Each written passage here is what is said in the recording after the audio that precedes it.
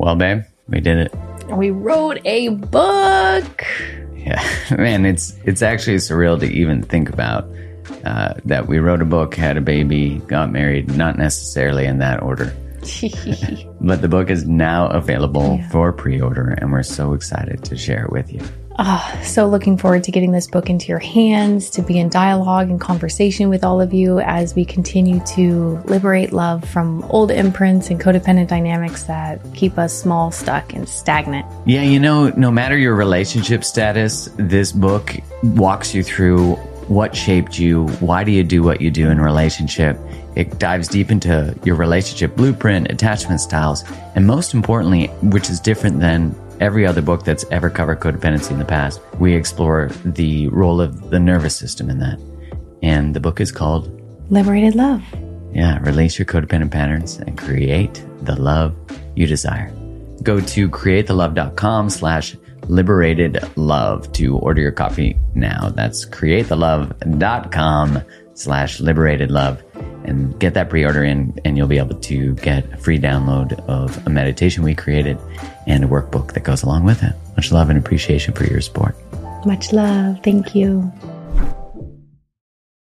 This episode is brought to you by Paramount Plus. Get in, loser! Mean Girls is now streaming on Paramount Plus. Join Katie Heron as she meets the plastics and Tina Fey's new twist on the modern classic. Get ready for more of the rumors, backstabbing, and jokes you loved from the original movie with some fetch surprises. Rated PG-13. Wear pink and head to ParamountPlus.com to try it free. Sometimes anger is a very necessary response to a situation. If someone is being oppressed right in front of you, anger is what motivates you to speak up. It's the catalyst for justice. Sometimes anger is a very necessary response to a situation. Hi, I'm Mark Groves. I'm a human connection specialist and founder of Create the Love. At an early point in my life, I became obsessed with understanding relationships, the intricacies of how people connect. And through this exploration, I have created a life and a business dedicated to learning out loud and exploring how we interact with each other and the world. This podcast brings the world's top thought leaders, spiritual luminaries, physicians, scientists, researchers, best-selling authors, and health and wellness experts under one roof to discuss the good, the bad, the messy, and of course, the beautiful parts of the human experience. Welcome to the Mark Groves Podcast. I can't wait to dive in with you. Welcome to another episode of the Mark Groves Podcast. I have returning guest, Manoj Diaz. Welcome, my friend. Hello, old friend. Good to see you. It's so good to have you. For the people listening, Manoj is a meditation teacher. He's an author. He's also the co-founder of the app called Open, which I'm sure we'll get to talking a little bit more about that. I had the absolute honor of surprisingly landing in the beautiful design of your app when Kylie had downloaded. And she's like, you got to come check out this app. The design's amazing. And I look at it and I'm like, oh, this is Manoj's app. And wait, that's Ali Ma's teaching on there. This is amazing. So the app looks beautiful, and I look forward to chatting about, how you guys created it and all that too. Thank you. Yeah, likewise. I think it's a real testament to creation when you can make a digital experience feel like an actual, like when I opened it, I felt like I was in some sort of Buddhist temple or something, but it was on my iPhone. Yeah, it must have been a pretty cool Buddhist temple. Yeah, it was very design forward. Yeah, I mean, all the ones that I've been to in my life, smelly, dingy, have great energy, but there's mice floating around and all of that. So yeah, it was an upgrade from that. So I wanted to explore with you today because you talk a lot about breathwork, meditation, these types of tools. And I think one of the greatest challenges that we experience in romantic relationships, but life and relationships in general, is being able to not just navigate our feelings, but also not react from them. Like I feel so much of our world is created through our reactivity and not, embracing our emotion in whatever way that even is possible. So much of my work has been around understanding the internal experience that, we're having in this day-to-day thing called life. But it's also about reconciling that with the external experience. And we obviously don't live in silos. We don't live in a vacuum. We are constantly interacting with people. We are constantly feeling things because of those people. And it becomes a way of how do we move through this world, really understanding how that relationship exists for us. We know from basic mindfulness principles that the term that John Kabat-Zinn uses often is, understanding our internal, external experience in a non-judgmental way, a non-judgmental attitude. But I find that really difficult. Like, of course you're going to be judging what you feel. Of course you're going to be processing and analyzing and reconciling that with past experiences, what you're absorbing on social media, what your therapist says, what you hear on a podcast and all those sorts of things. So for me, how we move through this world, reconciling our feelings, is through wisdom. And wisdom is really what we cultivate through meditation practice, breathwork practice, mindfulness practice. And essentially, wisdom is understanding our own minds. It's understanding that, whoa, I've just been triggered by something. There is a feeling. That feeling could be heat in the chest. It could be like a clenching, could be a constriction. And now I'm feeling anger because of it, and that's the first stage. The second stage is not to actually suppress that, because I think we are taught culturally that certain feelings are good, certain feelings are bad. And one of my pet peeves in the wellness world is that the only feeling that you're really allowed to cultivate is happiness and joy. But the reality is that's just not our lived experience. I mean, it's not my lived experience. No. Sure. I navigate anger, sadness, grief, rage. And over the years, me reconciling that with the knowledge of how feelings and emotions work and how my body processes these things has really helped me to navigate those things. But that's really the interplay and the intersection that I work with, is how do we first allow ourselves to feel what we feel, and then cultivating this quality of our mind, of our awareness. How can we have the wisdom to be able to use that and harness that and not avoid it or run away from it or suppress it? Well, this tool to be able to move from, because when you said judgment, like judgment of emotions, to live in a world where we don't judge our emotions. I mean, I agree with you. That feels like sometimes an impossible task, especially if we haven't trained the mind to be observant of the feeling. And then so how do we even create space between, if I'm someone who, when I get upset or I do something, let's say, quote unquote, wrong, or I get defensive, let's say in my romantic relationship, and then my thoughts are like, you always do this. This is classic. You're not, underlying not enoughness. How do I even begin the journey of going from like, I don't even know how I can see my way through being able to navigate conflict with some form of regulation, to this place of non-judgment or the attempt to maintain a space of non-judgment? I mean, the beauty of mindfulness and meditation is that, and our brains actually, is that they're malleable. Because of neuroplasticity, we know that our brains can reshape and reform due to repeated experiences. And so Viktor Frankl said it the best, and I use this example a lot. Between stimulus and response, there is a space. And within that space is our power to choose. And within our choice lies our growth and our freedom. And I'm sure I butchered that at some point, but when he talks about the space, he's really talking about mindfulness. There's a stimulus and then there's the response. And so that space we can cultivate. We can learn to operate more within that space over time. And hey, look, I'll be the first to admit, even after 14 years, 15 years of practice, I still forget to operate in that space. I'll be reactive with my partner. I'll be reactive with people at work. But it's a lot less than I was perhaps 15 years ago. And I'm a lot more aware of, oh shit, I overreacted at that point. But the stimulus is first being really present to what's in our body at that moment, like what actually is affected in that moment. And anger is something that I've had to navigate, throughout my life as a byproduct of my childhood.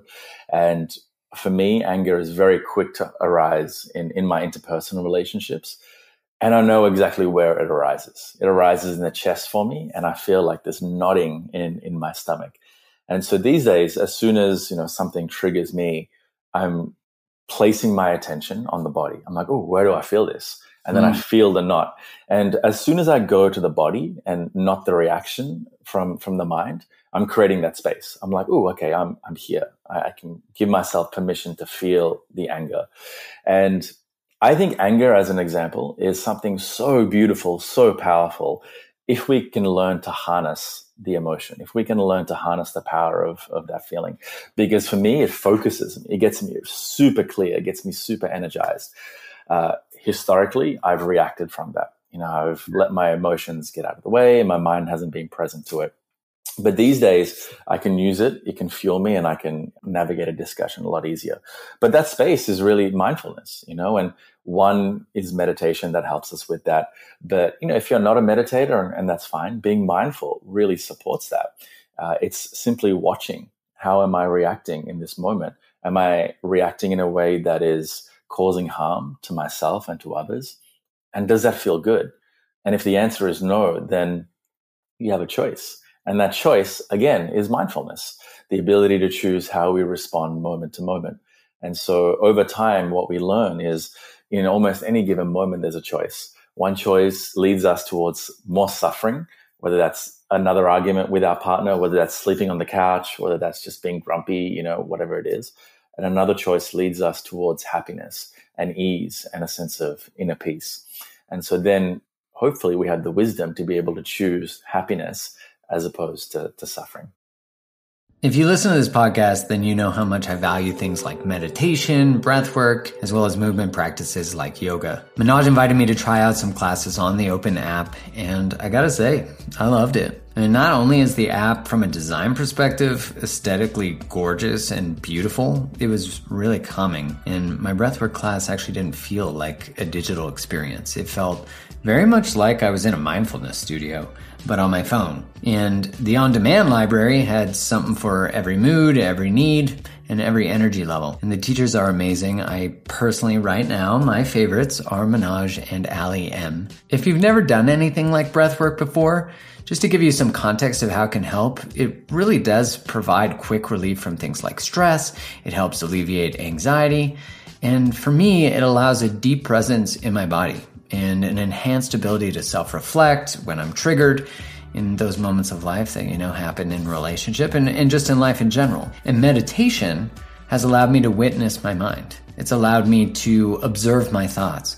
And yoga, for me, is like a moving meditation. It's gentler on my body than my HIIT training, and for sure a necessary balance to my kettlebell and weight training. So with all that said, I think you would love it. You should go give it a try. You can invite all your friends to do a class with you. And I've worked with Open to get you 30 days free to try it out and see it if you enjoy it as much as I do. There's a link in the show notes. You can go to withopen.com/createthelove and use the code createthelove for 30 days free. So once again, withopen.com/createthelove. And I'll be sharing this link on socials. As I said, it's in the show notes. Make sure you use the code createthelove at checkout and you get that 30 days free. And you get unlimited live and on-demand breathwork, meditation, yoga, Pilates, and more. And I'm excited to hear how you like it. I'll see you in class. What do you think prevents us from leaving the familiar loop? Like when you're in that space and normally you might choose to go left or react, that you actually take this wiser direction. Why do you think we tend to stay in the old thing, even though we know that what will produce the life, the results we want is actually on this other side? Familiarity, right? Mm-hmm. It's familiar, like it's modeled to us from a young age, or it's just our habitual response to things. It's habituated within us. It feels normal. It feels natural. And again, shout out to my dad. I love you if you're hearing this, but he grew up with a lot of anger, and his spectrum of emotions and feelings were anger, rage, or complete joy and happiness. There was no middle ground for him, right? So for me, I growing up, I was also very much like that. If something triggered me, I wouldn't say, hey, I don't like that, or that doesn't feel good, or, that doesn't sit right with me. I would suppress because I didn't want to be like my father, and then I would explode, right? And that's a very familiar pattern for me. Over time, what I've had to really learn and sit with is first to be present to what's experienced, and then to change that loop, to change that pattern. And to change that pattern, it's actually giving voice to what I'm feeling. And then realizing that whenever I raise my voice, and if I tell my partner, you shouldn't do that, like that never actually works. It actually never works. I can validate this. It doesn't. Right? Yet we keep doing it. And so after a little while, I'm like, hey, this is actually just not effective. If I want to get my own way, it's not an effective way of handling things. And, it becomes a choice that becomes clear over time, is that each moment gives you, freedom or suffering. And I want to be free. I don't care about being right all the time. I want to be free. I love that. And could you speak more to, because you spoke about anger, and you spoke about anger being on some level beautiful, like a beautiful experience, a powerful experience. Can you speak more to why anger is important? And I think a lot of the times people are afraid of meditation or that silent experience because of what they might find. And in all your teaching, I'm curious, let's start with the beauty of anger, and then I can circle back to, I really want to know, like, what are people most afraid of when they start this practice, or what prevents people from this practice? Yeah. I mean, they're both interrelated, really, but the beauty of anger is that it is just a feeling. It's an energy. And this is not to sound esoteric or poetic in any way, but it essentially is. It's a form of energy. The same way love can be a form of energy, the same way, sadness is an energetic feeling in the body. What usually happens with anger is we've been conditioned to believe that it is a bad feeling. There are good feelings, there are bad feelings. And the reality is that it's just a feeling. The good and the bad is the meaning that we actually give to it.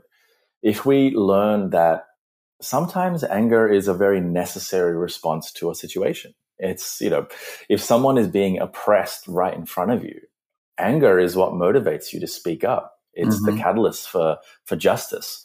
If, someone is about to attack your family or friends, like, anger is what motivates you to stand up. It's what changes worlds. Actually, revolutions have happened because of anger. When enough is enough, like, you're motivated to do that. But where anger has become harmful is when people don't know how to harness that anger, the energy of the anger, and they react because of it. And they might react violently, they might react in an abusive way, and then anger just loses its power, right? But if we can be really present with the energy of anger, really genuinely present with it, we can see how it actually sharpens us in that moment, right? It's like the flight or fight response. In a flight or fight response, when we experience it in our body, our blood rushes to the brain, the stomach begins to kind of knot up. All of these are kind of teaching us or telling us that our body is ready for action, for battle. And anger is the same thing. It can be really harnessed, really powerful, and it motivates us. So the dopamines in our brains, we're really ready to go. We're ready to take action. But to get to that place, we have to be really familiar and be in a good relationship with our bodies. And that is a very, very tough thing for a lot of people to get to, because our bodies contain so much, so many emotional wounds, trauma and things like that, that anger can feel like a traumatic response to us. And if we don't have a healthy relationship with our body, and if we can't sit in the anger, then we'll want to leave that. And that, again, is when we, become abusive, when we yell, when we harm people, is that we don't have the ability to really contain the body in that moment. Little Wing is now streaming on Paramount Plus. I'm in a period of emotional upheaval. Is that all the I don't care crap? A little adventure. Where are you going? I'm gonna steal a bird from the Russian pigeon mafia. Let's do it. Goes a long way. Starring Brooklyn Prince with Kelly Riley and Brian Cox. Life can hurt, but life is sweet. Little Wing, rated PG-13, may be inappropriate for children under 13. Now streaming exclusively on Paramount Plus. I think of the differentiation between maybe what you're speaking to of clean anger versus aggression and the things, like clean anger, if I understand you correctly, sort of reclaims or claims or fights, but in a way that is protective of ourselves, protective of a group, protective, as where anger that's destructive, it actually doesn't build relationships. It doesn't build intimacy. It doesn't build trust.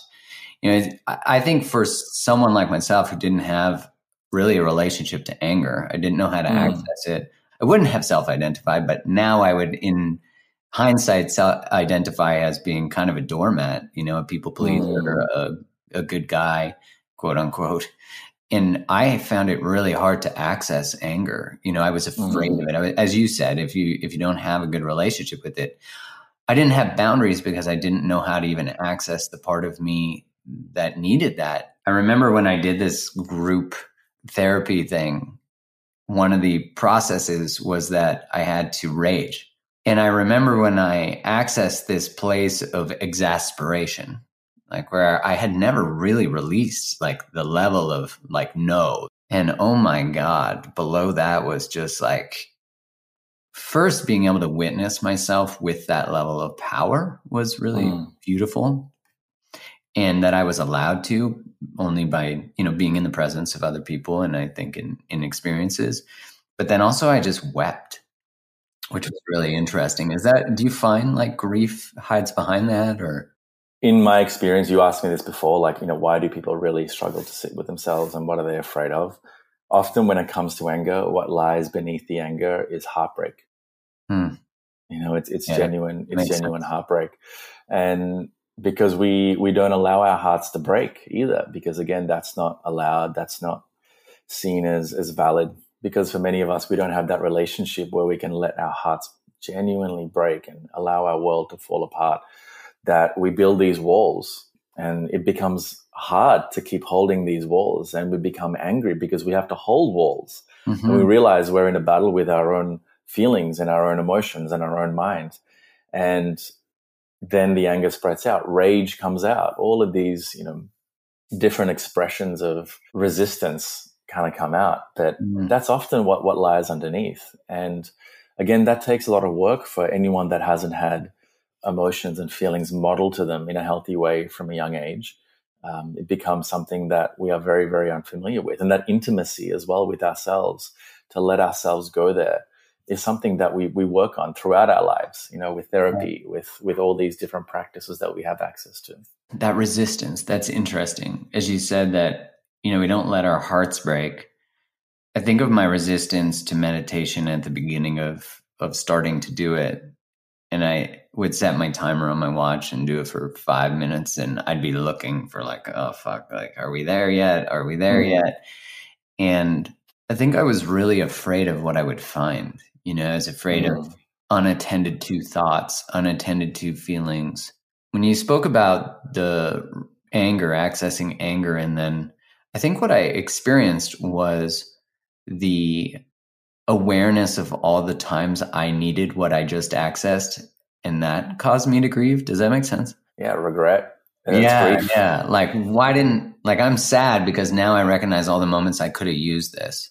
What usually happens when people begin a meditation practice is that perhaps for the first time they've stopped, they've slowed down, and instead of looking outward, they begin to look inward.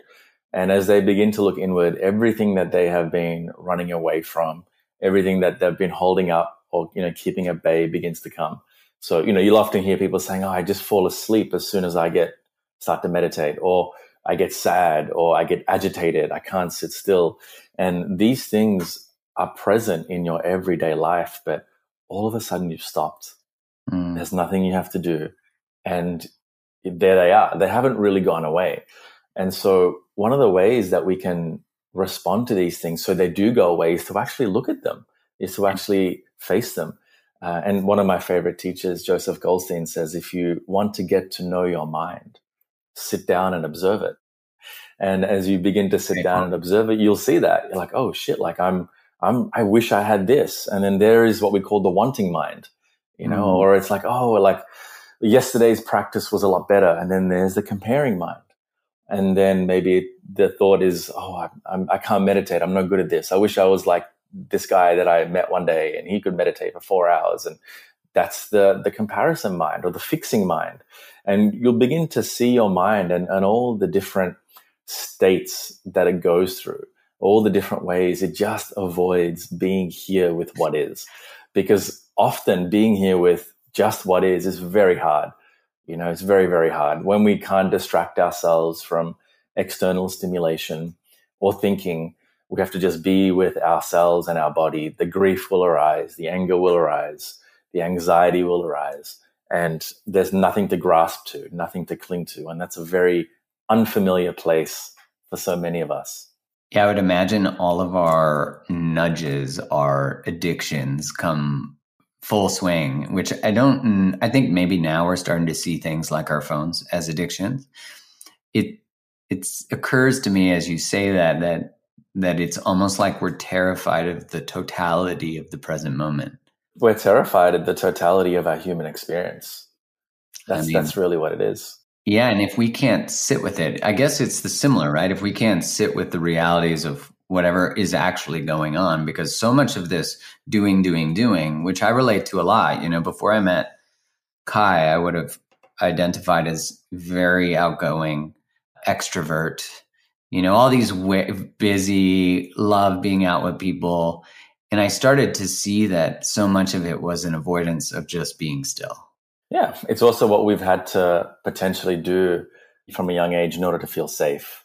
Yeah. That's the other thing. You know, for me, I developed very early on the faculties of my mind. I was an incredible storyteller, writer, had a very vivid imagination because, you know, I was an immigrant when I moved from Sri Lanka to Australia, and I experienced a lot of abuse and a lot of racial abuse and new country. And in order for me to feel safe and survive in that moment, I had to go off into my mind. And as I got older, my mind just kept on getting stronger, so much so that there was so much knowledge, cognition, like education that I put into it. But I was completely divorced from my body. I was completely divorced from the feeling world. You know, letting love in was difficult because it just was very unfamiliar. I could understand it conceptually. I could connect to people on a conceptual level. I could look at someone and be like, oh, they fit these boxes. Yes, they're beautiful. Great job. And connect on that level. But on an intimate level, on a more embodied level, it was very difficult and tough for me. And so that's some of the work that, you know, we're able to do with awareness-based practices like yoga and breath work and meditation, but also therapy and, you know, somatic therapists and embodied therapists. They really help us get back in touch with the feeling world. Does Monday at the office feel like a storm? Not with Microsoft Copilot. That feeling when Copilot gets everyone up to speed instantly? It's sunny again. When Copilot simplifies complex data so your teams can act, that sun's shining on a beach. And when Copilot uncovers hidden insights, you're on that beach with your people, and you find buried treasure. That's Microsoft Copilot. Learn more at Microsoft.com/AI for all.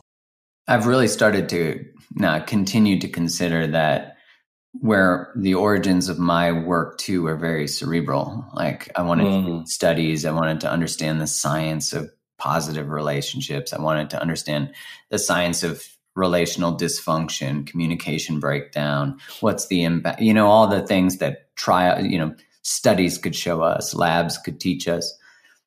But, you know, it took this awareness that I was, again, as you mentioned, disconnected from the actual somatic experience. And I did, you know, I've done tons of different trainings and tons of different interventions personally.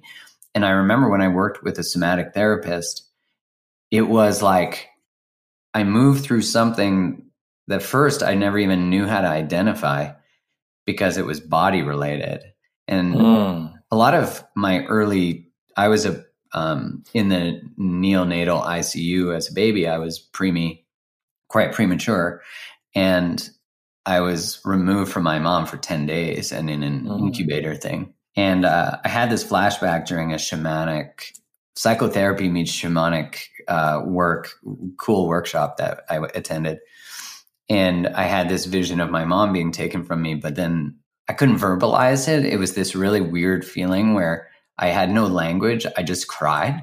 And through somatic therapy, I've been able to access that because you don't have words when you're a baby. So it was like this really, can we speak more to the benefits of somatics? And then because what you said about being here and not, you know, that journey to our hearts, I think so many of us struggle with that. So maybe the benefits of somatics and what that means and why it's important, because it feels like it does bypass the intellect.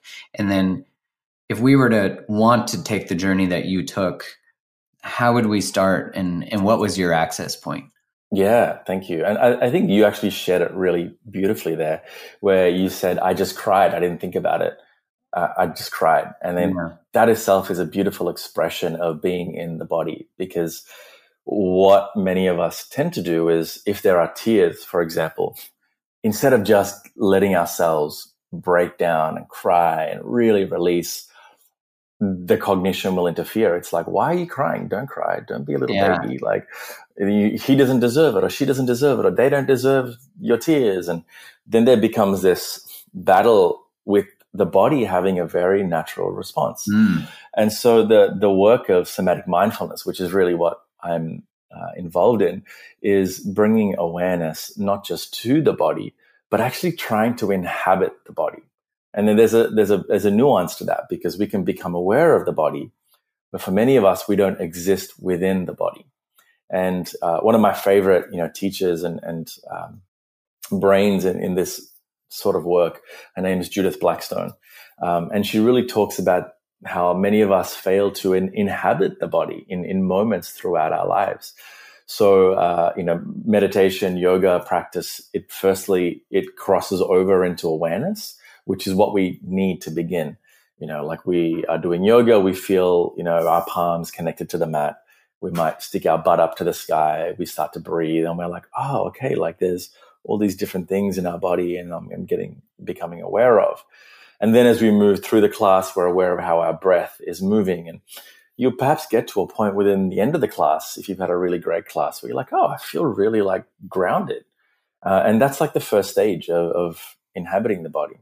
The second stage is actually dropping our consciousness within that space. So not just looking at it as an object, like the subject, me, is viewing my foot as an object.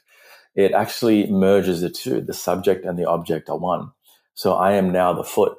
I'm experiencing this moment as the foot. And it sounds very woo, even as I say it. But if you just practice it for a moment, like drop your consciousness into your feet. And as you breathe, you feel your feet breathe. And as you feel all the subtle sensations that are happening there, you're not viewing it from a bird's eye view. You're experiencing it. And then you make your way up from your feet to your legs, to your knees, all the way through your body. And there's this remarkable experience that happens throughout the end of it, where you realize what I'm experiencing internally and externally, there is a connection with that. Like I can experience you, and I can experience me, and I can experience myself as a fully inhabited being. I don't have to be in my head trying to work out, what question is Mark about to ask me next? And I hope I answer it correctly. And I hope I sound smart. And I hope I sound this. And already I've left the body at that moment. I'm up here. But to be in here is to have a very intimate moment with whoever you're interacting with. And even if it's nature, like we've all had those moments where we've been in our bodies and we've just felt so connected to everything around us.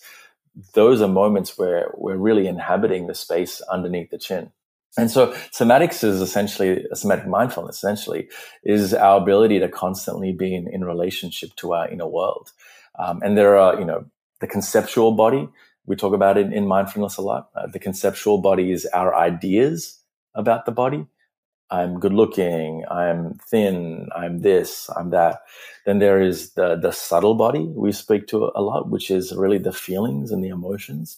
And then there's like the inner body, which is, the deepest part of ourselves, which is the space that you can't really explain, the space where you just feel intrinsically connected. Flow happens from that space.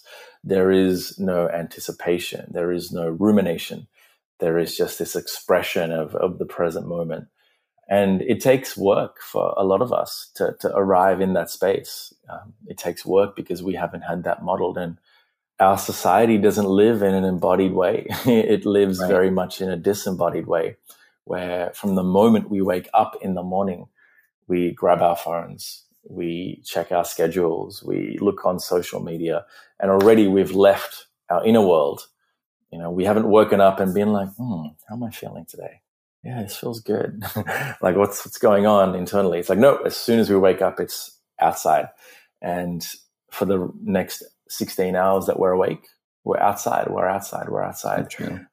And so the invitation through some of these practices is to come back a little bit, because we can't exist solely on the inside. We have to be in relationship with the external world, but we can inhabit ourselves a lot more. So as we move through our day, there's more of a synergy between the mind and the body. And that synergy is super powerful. When we match our cognition, which is already so powerful, with this sense of embodiment, it's a very different experience to life when we're moving like that. Hey, it's Kaylee Cuoco for Priceline. Ready to go to your happy place for a happy price? Well, why didn't you say so? Just download the Priceline app right now and save up to 60% on hotels. So whether it's Cousin Kevin's Kazoo Concert in Kansas City, go Kevin, or Becky's Bachelorette Bash in Bermuda, you never have to miss a trip ever again. So download the Priceline app today. Your savings are waiting. Go to your happy place for a happy price. Go to your happy price, Priceline. Yeah, because we, as you said, we tend to live solely outside, which is so survival based. You think about it, like if you're in hustle culture, you're trying to survive, you're trying to pay rent, not to mention that our phones are designed to have us live in them. Like they're perfectly designed. I think about this a lot, that unless we develop a mindfulness practice, we don't really stand a chance against phones. We don't stand, because they have hundreds of behavioral scientists figuring out how to make it so you don't stand a chance, which is really exploitive, but true. Absolutely. And again, I notice my body when I go a week or 2 weeks spending too much time on my phone, I start to feel just icky. Like I start to feel tight and constricted. And that's when I know I shouldn't be using my phone right before I go to bed. I've done this new trick recently where I've deleted Instagram and Facebook and Twitter and from my home screen. So if I have to use those apps, I have to go and type it in and then use it, or I use it on my desktop, which is just cut out the habituated response that I might have had previously when I'm waiting at the coffee shop to just reach and grab my phone. Yeah. Or whenever I'm feeling an emotion I don't like, to distract myself by going into those things. So I don't know how else to move through this world without a mindfulness practice. It's just almost a biological imperative at this point for our own well-being. And I don't say that because, it's my industry or my work, but I struggle with it too. And, it's just something that for people that don't have a mindfulness practice, I don't know how they can work with that. It's just so much tougher. I don't know how you can operate in successful relationships without a mindfulness practice. I have no idea. Like, if we're trying to be better communicators, better partners, better family members, better parents, we have to cultivate that space you're talking about, that space that lives between, the stimulus and the choice to do something more wise, to be something different. And I do think about how powerful that change is of, like, if you look at behavioral patterns and you look up your family tree, you can see the reactivity, you can see the defensiveness. And that's why that act of creating mindfulness, to think about where does this behavior come from, and is it constructive to the life and relationships I want to create? And what is, it seems like a kind of a non-negotiable, not even kind of, it seems like a non-negotiable, because without self-awareness, you can't change your life. Like, you can't. You really can't. And it's not even about changing your life. You can't have the quality of life that is your birthright. Right. It really is. It's like our natural state is a state of joy. It is a state of inner peace, and it's a state of clarity. But so much of that has been clouded by the external world and external stimulus. So if we want to enhance our relationships, if we want to enhance our solo time, this understanding of ourselves is pivotal. And truthfully, it doesn't take that long. It doesn't take that long to develop that. It just takes a commitment to realize that no more will I just let my days go by without awareness. Like, I'm sick of having this kind of experience with the world. I want to feel free. Right. I want to feel in love. I want to access these states that are within me. And the only reason you're able to access them in the first place is because it's within you. It's not that someone else is going to come along and place them inside of you. It's there, and someone, becomes a reflection of that. So, developing a practice can be as simple as, I'm not going to turn my phone on for the first 2 hours of the day, and I'm just going to be really present. Another thing I always tell my students is, the moment you realize you are no longer present is the moment you become present. So every time you realize that, it's like, oh, cool, I'm present again. And you're having a conversation with your partner and you're thinking about food and you catch yourself, it's like, oh, I'm present, come back.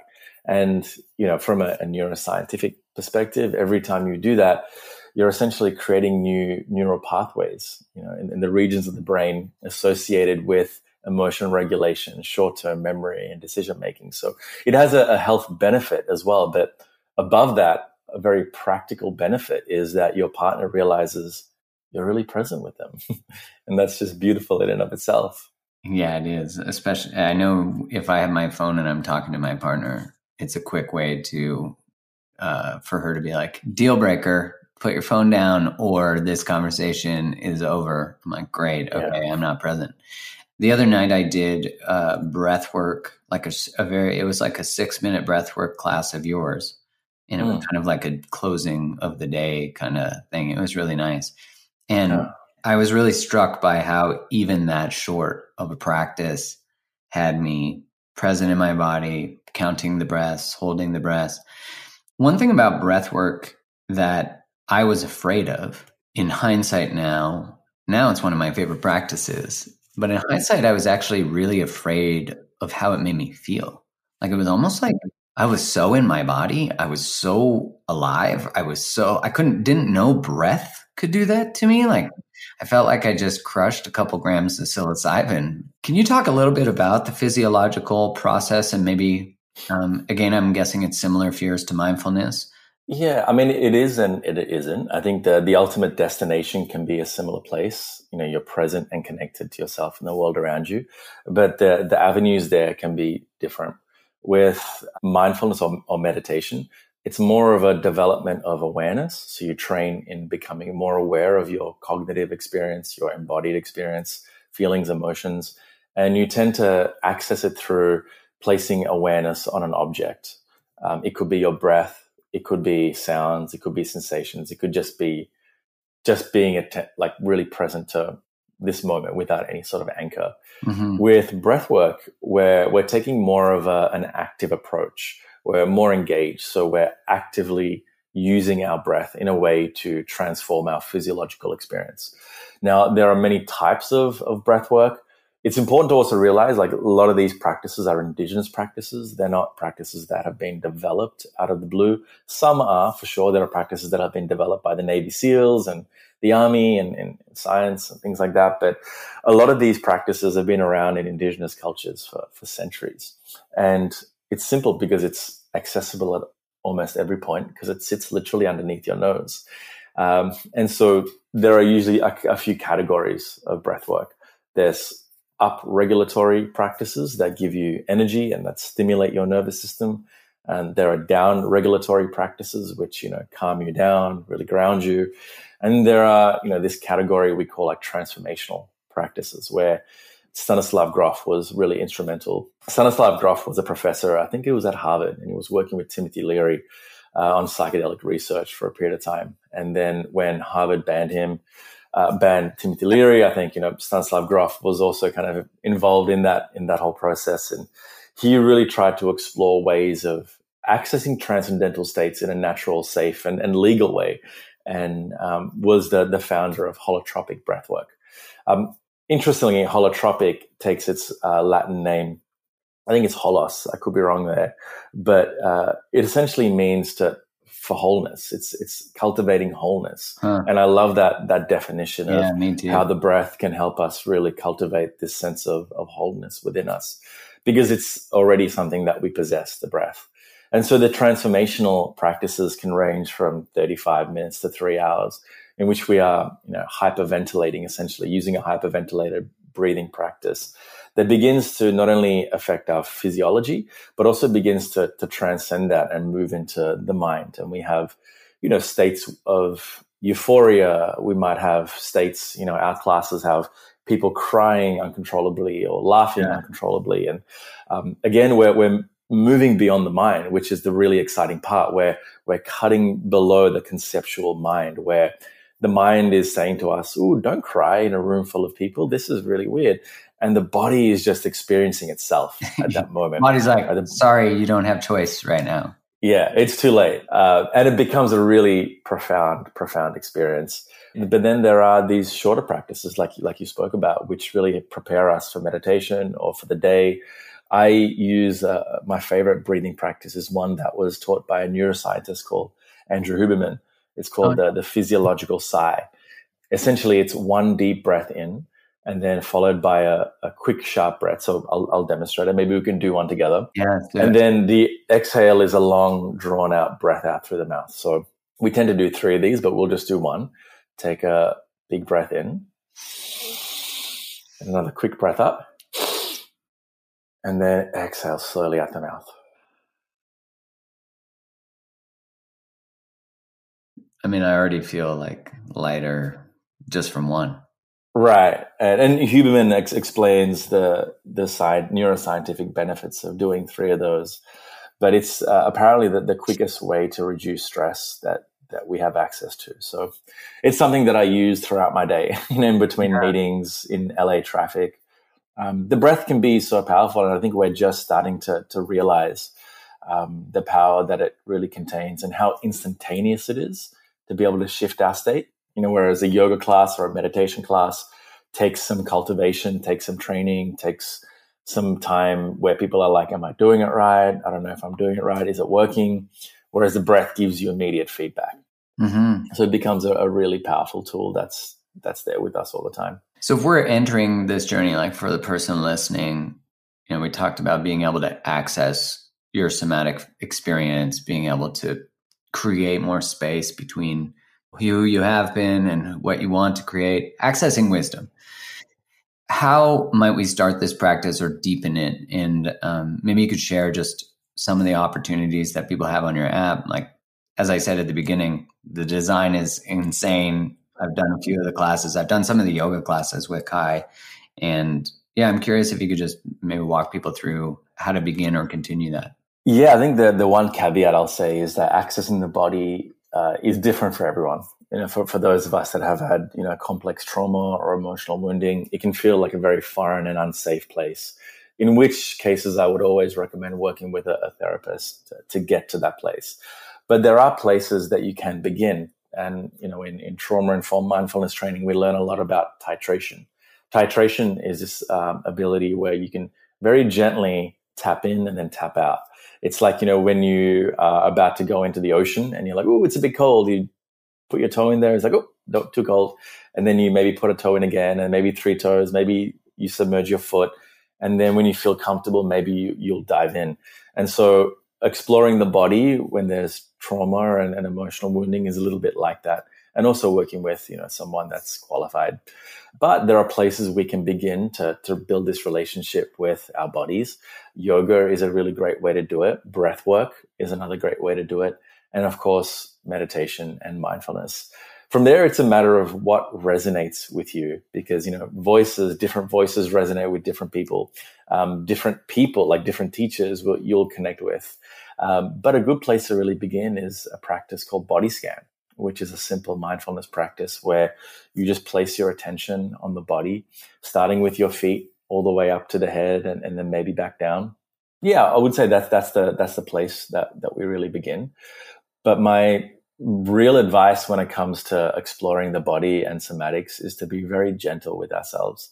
We can bring this attitude of competition and achievement, which is again a disembodied state that we tend to go to, where we feel like we have to constantly be 10 steps ahead of other people and we have to constantly be achieving, and it's all about growth, nonstop growth. And just to be like, oh, this is a lifelong journey and a lifelong relationship I'm about to begin with my body. And you start very compassionately from that place, because you'll slip up and you just keep coming back and you realize this relationship with my body is something that we're going to have to unravel over time. And there'll be childhood stuff that'll come. There'll be traumatic stuff that'll come. There'll be joy. There'll be screams, laughter. All of those things will happen. But if you're in true relationship, and you speak about this a lot, if you're in true relationship, it's a commitment to just show up for that person. And in this case, you're showing up day after day for your body. And that takes lots of patience. That gentle process. I like that. The analogy of putting your toe in, at this point, I'm doing cold plunging. So I do really, I'm like, let's go all in. And with breath work, I definitely had to start with smaller. With meditation, I had to start, I couldn't even do 5 minutes, and now I can sit for an hour. And it's incredible the benefits that it does for our life, our relationships. Manoj, thank you so much for coming on and sharing your thoughts and your direction, your wisdom, and giving us some tools to be able to dive deeper into ourselves, live the richness of life that we, as you said, is our birthright. Manoj, thanks so much for being here. I really appreciate you, your time, for sharing your wisdom and giving us the access, this invitation to access this presence to a life that, as you said, is our birthright, to be present to the joy, to the possibility, to the totality of the moment, and really cultivate that space between stimulus and response and access wisdom. I'm curious for the people listening, where can they find more of you? And I know that we have a special opportunity with Open for you, the listeners. Of course, yeah. Firstly, thank you so much for your time. You're such a wonderful host. You ask such great questions, and I'm always struck by how present you are whenever I've met you and spoken with you. So thank you for that. For me personally, you can get my book. It's available on Amazon. It's called Still Together. You can find me on Instagram or my website, which I rarely use these days. I don't know who uses websites anymore. But for all the guests, anyone listening that wants to really, explore these practices and start to build a relationship with your body, it's open.com on the App Store. There's also a polyamory app called Open. So it's not that one. It's Open Mindfulness. And there is a special code called Create the Love that you can access for 30 days for free. Perfect. Well, for all of you listening, you get 30 days to check it out, try it out, and begin those practices or continue and deepen them. Thank you so much for being here, my friend. I really appreciate it. Yeah, same. Thanks so much for tuning in to today's episode. If this episode resonated with you, one of the best ways to support the show is to go subscribe to the podcast so you don't miss any more. Leave a 5-star review on Apple Podcasts or wherever you listen to it, or share the episode with your community on Instagram or whatever social place you like to hang out. This helps get it into more people's ears, and I'm so grateful for your support, always. Thanks again for tuning in. Much love.